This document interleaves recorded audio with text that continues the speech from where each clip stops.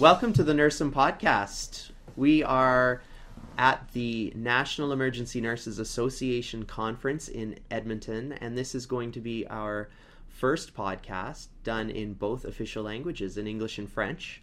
I'm Landon James. I'm an urban emergency nurse and rural critical care transport nurse. And I'm Monique McLaughlin. I'm a nurse practitioner in an urban hospital in Vancouver, British Columbia. So excited to do the first bilingual presentation. Bonjour, mon nom est Mélanie Marceau, infirmière au Centre hospitalier universitaire du Québec. Et Denis Bouchard, je travaille dans un centre universitaire à Montréal. Excellent. So this is the English version of the podcast, and if you're looking for the French version, you'll find it on the website as well. And today we're going to be talking about an exciting topic, the triple D, 3D. And yes, it's the D-dimer dilemma. Absolutely. And for some of you who thought it was my triple D, it isn't. We are talking about the D-dimer dilemma. And there's a lot of discussion about the utility of having D-dimers in the emergency department. And why don't you tell us, Landon, about blood work? I think kind of where this came from was we work in places where nurses start a lot of diagnostics. We're expected to operate to our full scope and get some blood work ordered, maybe put in a chest x-ray or two, and the D-dimer always comes up. And so we have a patient that we think might be a DVT or a PE, and we're putting in a D-dimer, and sometimes that was the right thing to do, and sometimes the physician's rolling their eyes at us going, oh, why did you put that in? Because now they have to investigate something. And so I think it's, I know for me, it was kind of wanting to understand what this D-dimer thing is and why sometimes I'm congratulated and sometimes I'm not for putting it in. Absolutely. So I think probably it would be good for us to kind of give us a bit of a background about what D-dimers are actually doing and how we actually use it in an emergency department. Now, most of us actually know that D-dimers they're an excellent measure of fibrinolytic activity. But in the emergency department setting, it is really used as a rule-out test for DVT or PE in patients with a low, let me repeat that, low pretest probability of both DVT or PE. So what you're saying there, Monique, is you already think this is not a DVT or PE. Absolutely. All right. So we kind of have to have an understanding of what that pretest probability is. So I kind of would like us to talk a little bit about clinical prediction tools or guides. Have you heard of any kind of prediction or clinical prediction guides, Landon? Yeah, well, I know there's the Wells criteria and the PERC score. Yeah, Wells criteria for DVT and PERC score for PE. Absolutely. So why don't we talk a little bit about those two things? And let's start with the Wells criteria. It's been around longer than the other one. It was originally developed in 1995, and it was refined and published in 2003 in the New England Journal of Medicine. And it was developed by Dr. Wells. And what he showed is that by doing the Wells criteria, the D-dimer test had a negative predictive value of 99.1% in patients with a low pretest probability, which means if you do a D-dimer in a patient that has a low pretest probability, 99.1% will not have a DVT. Now, there's a huge long list with Wells criteria, and I'm going to start with them. Paralysis, recent orthopedic casting of lower extremity, recently bedridden more than 3 days, major surgery within 4 weeks. Whoa, Monique.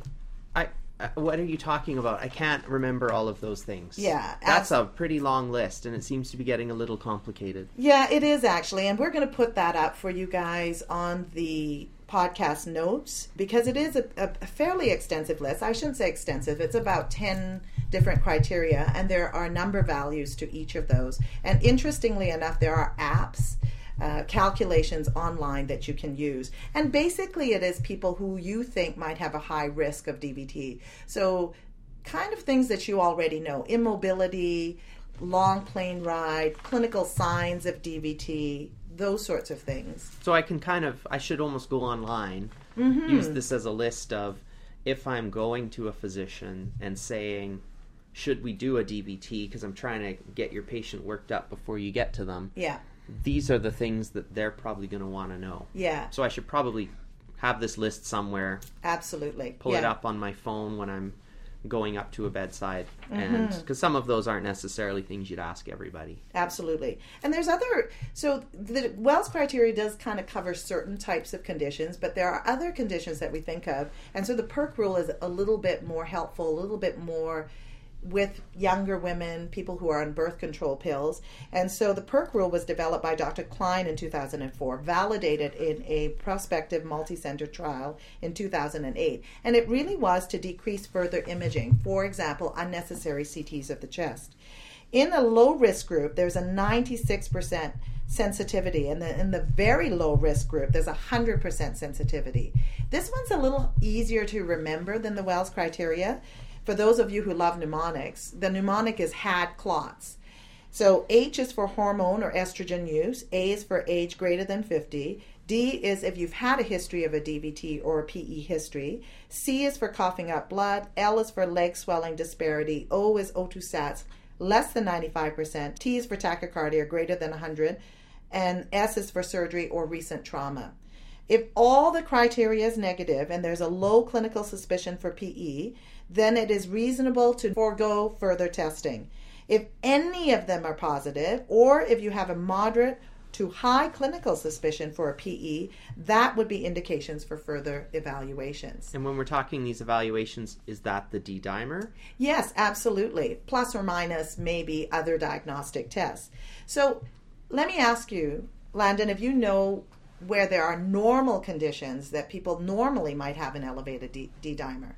Right. So I know then that's the confusing part of this test is you do it on and with good faith, and someone goes, well, it was going to be high anyway. Why did you do it? Yeah. So I know in my experience, even healthy elderly people, cigarette smokers for sure, anyone who's had any sort of surgery, post-op patient, trauma patient, and pregnancy. Yeah. There are other medical conditions as well, not just those, but other medical conditions that actually increase D-dimer. And you've mentioned some really good ones. There are other things are AFib. Patients who have atrial fibrillation may have an elevated D-dimer. Anyone who's septic may have an elevated D-dimer. Pregnancy, malignancy, any cancers, superficial thrombophlebitis, sickle cell anemia. All of those conditions actually increase your D-dimers. So with all of this kind of in mind, when we think about the clinical utility of D-dimers, this is what we need to think about.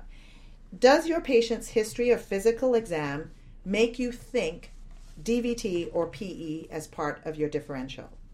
Now you go through those criteria, the PERC rule or the Wells criteria.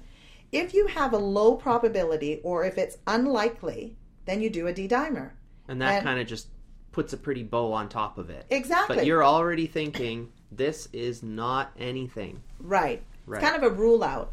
And if the D-dimer is negative, we can safely discharge the patient with another diagnosis. If your clinical judgment is that the patient has a high risk of this being a DVT and or PE, then you're going to do the test. The D-dimer is unnecessary.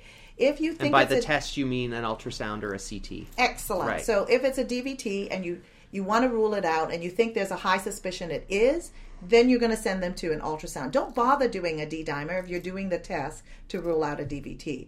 If you have a high clinical suspicion that it is a PE, go ahead and do the CT of the chest. Why bother doing the blood test if you're already thinking it might be that and you're going to do the CT, which is more of a definitive diagnosis. So, in summary, as an emergency nurse, what were you thinking then? Okay, so basically what I'm understanding is if we have a very low suspicion and there's no reason for us to really think this is a PE or DVT, but we just want that last confirmation, we do a D-dimer. Right. If we look at the person and think, I really think you have a PE or a DVT, there's no point in doing the D-dimer because a positive D-dimer isn't really going to confirm anything, but a negative D-dimer confirms something. Yeah. And at the end, probably most hospitals do not have nurses ordering D-dimers. And perhaps, again, we should challenge the status quo and think about perhaps down the road, can nurses who are ordering blood work, can they use the PERC rule or the D-dimer to actually direct them in starting to preemptively do the blood tests? We don't know. That would be an interesting conversation to have. And as always, our big thing is don't just go and do anything, but just start to have the conversation. Have an understanding. All right. Well, that's it for this episode, and we look forward to you listening next time. For past episodes and to comment on this episode, please visit our website at nursem.org. That's nursem.org. You can follow us on Twitter at NursemCast, and also find us on Facebook at Nursem Podcast.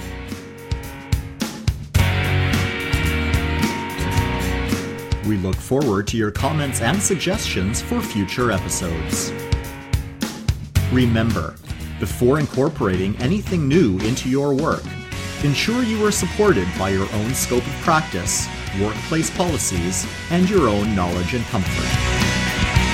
The Nursem Podcast is brought to you by PRN Education. www.prneducation.ca